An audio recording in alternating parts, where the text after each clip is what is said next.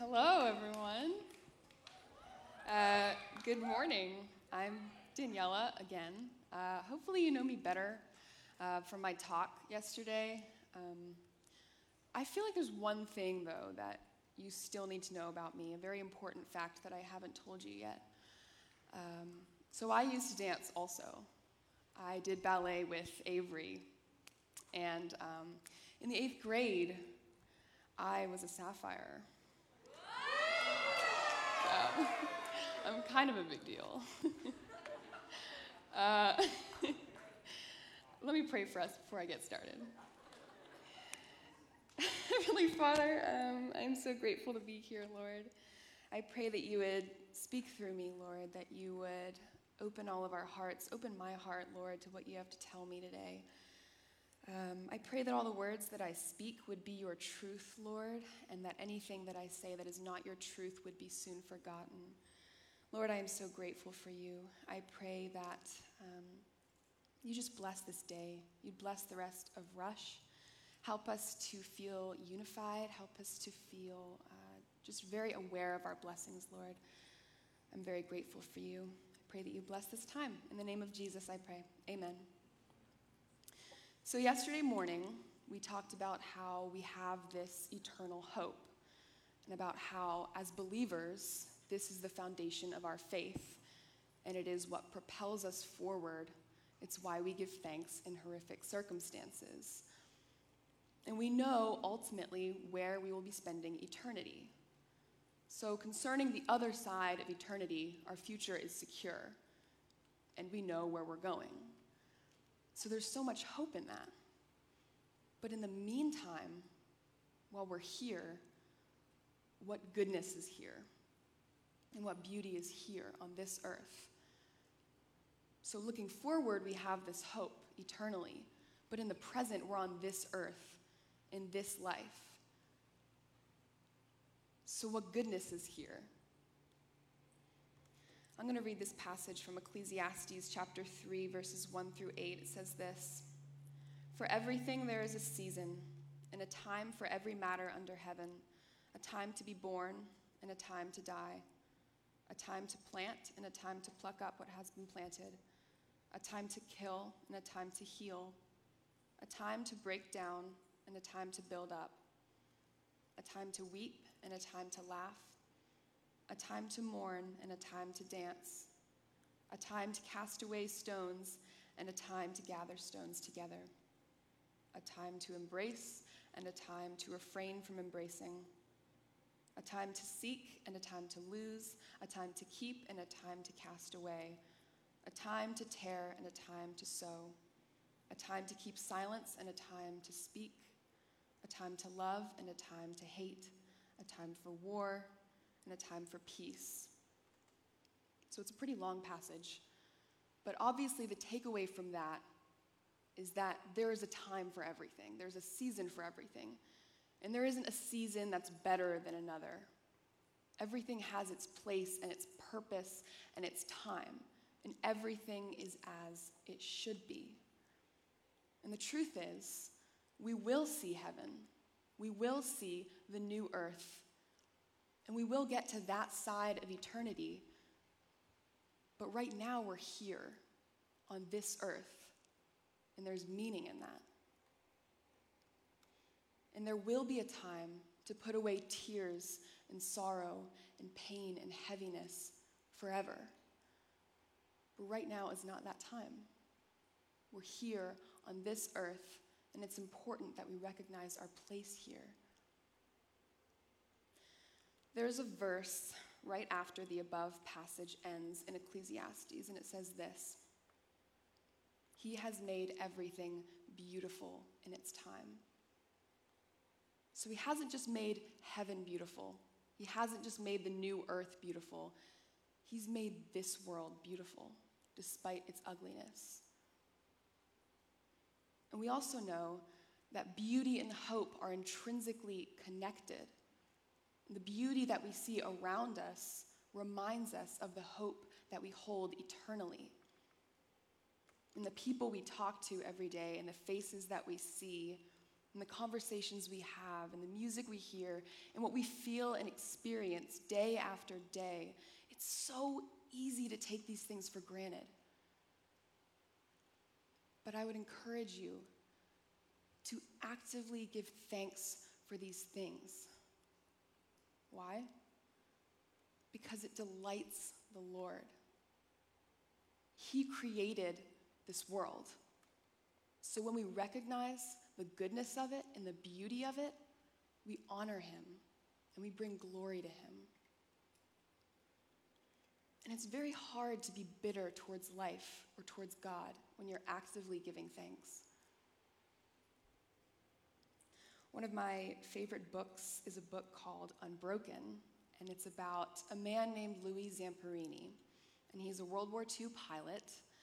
And in this one part of the book, he's flying a bomber plane over the Pacific Ocean with his crew, and it crashes into the sea. And only he and his friend Phil survive.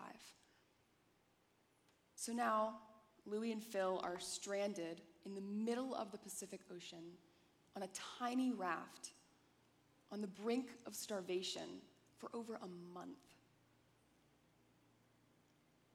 Now, I'm going to read this passage from the book. It occurs sometime after their 34th day on the raft, when they had gone through so much and would go through still more.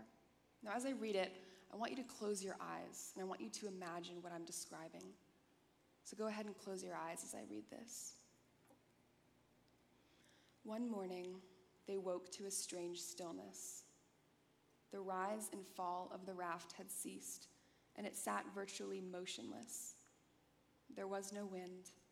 The ocean stretched out in all directions in glossy smoothness, regarding the sky and reflecting its image in crystalline perfection. It was an experience of transcendence. Phil watched the sky, whispering that it looked like a pearl. The water looked so solid that it seemed they could walk across it. When a fish broke the surface far away, the sound carried to the men with absolute clarity. They watched as pristine ringlets of water circled outward around the place where the fish had passed, then faded to stillness. For a while they spoke, sharing their wonder. Then they fell into reverent silence. Their suffering was suspended. They weren't hungry or thirsty. They were unaware of the approach of death. As he watched this beautiful, still world, Louis played with a thought that had come to him before. Such beauty, he thought, was too perfect to have come about by mere chance. That day in the center of the Pacific was, to him, a gift crafted deliberately, compassionately for him and Phil. Joyful and grateful in the midst of slow dying, the two men bathed in that day until sunset brought it to an end. You can open your eyes. These men were surrounded by water and sharks for miles and miles, literally in the middle of the Pacific Ocean. They were on the brink of death. And yet, there was beauty. And it can seem as though we're surrounded by utter hopelessness and despair, but the truth is, you can be surrounded by heaviness and desperation and still also be surrounded by beauty. It is there. It is what colors life and brings meaning to all this. And all you need to do is ask for the eyes to see it. Now, as you go out into your day, and when rush ends, I would encourage you, become aware of those things in your life that maybe you've taken for granted thousands of times. Become aware of them and give thanks for them because it delights the Lord. Now, there should be some questions up on the screen to ask in your small groups. What are the things you find most beautiful in the world? And can you think of a time when God helped you find beauty in the midst of chaos or helplessness? So you can ask those questions in your small groups. James 1:17 says, Every good and every perfect gift is from above. Music, smiles, birds singing in the morning, clouds, the sound of a loved one laughing, rain, a word of encouragement from someone, a gust of wind, being moved by a good book, all the variation of color, a cup of coffee or tea in the morning, sunshine on a body of water, good conversations. When you begin to see this beauty in the brokenness around you, you begin to realize that the beauty surrounding you is so much more powerful and so much more meaningful than the ugliness surrounding you. He has made everything beautiful in its time. Let me pray for us. Heavenly Father, you are beauty. You are beauty itself, Lord, and you have infused this world with that beauty in big things and small things, Lord, and the people that we talk to, the conversations we have, the music we hear, the colors we see, Lord. It truly is wonderful here, and I really love it. And I pray, Lord, that while we're here, we would give thanks for those things that color this life. Lord, I love you so much. I'm so grateful for you. I'm so grateful for everyone in this room. Would we become aware today, Lord, of the beautiful things in our lives? I love you, Lord, and I pray all these things in your beautiful name. In the name of Jesus, amen.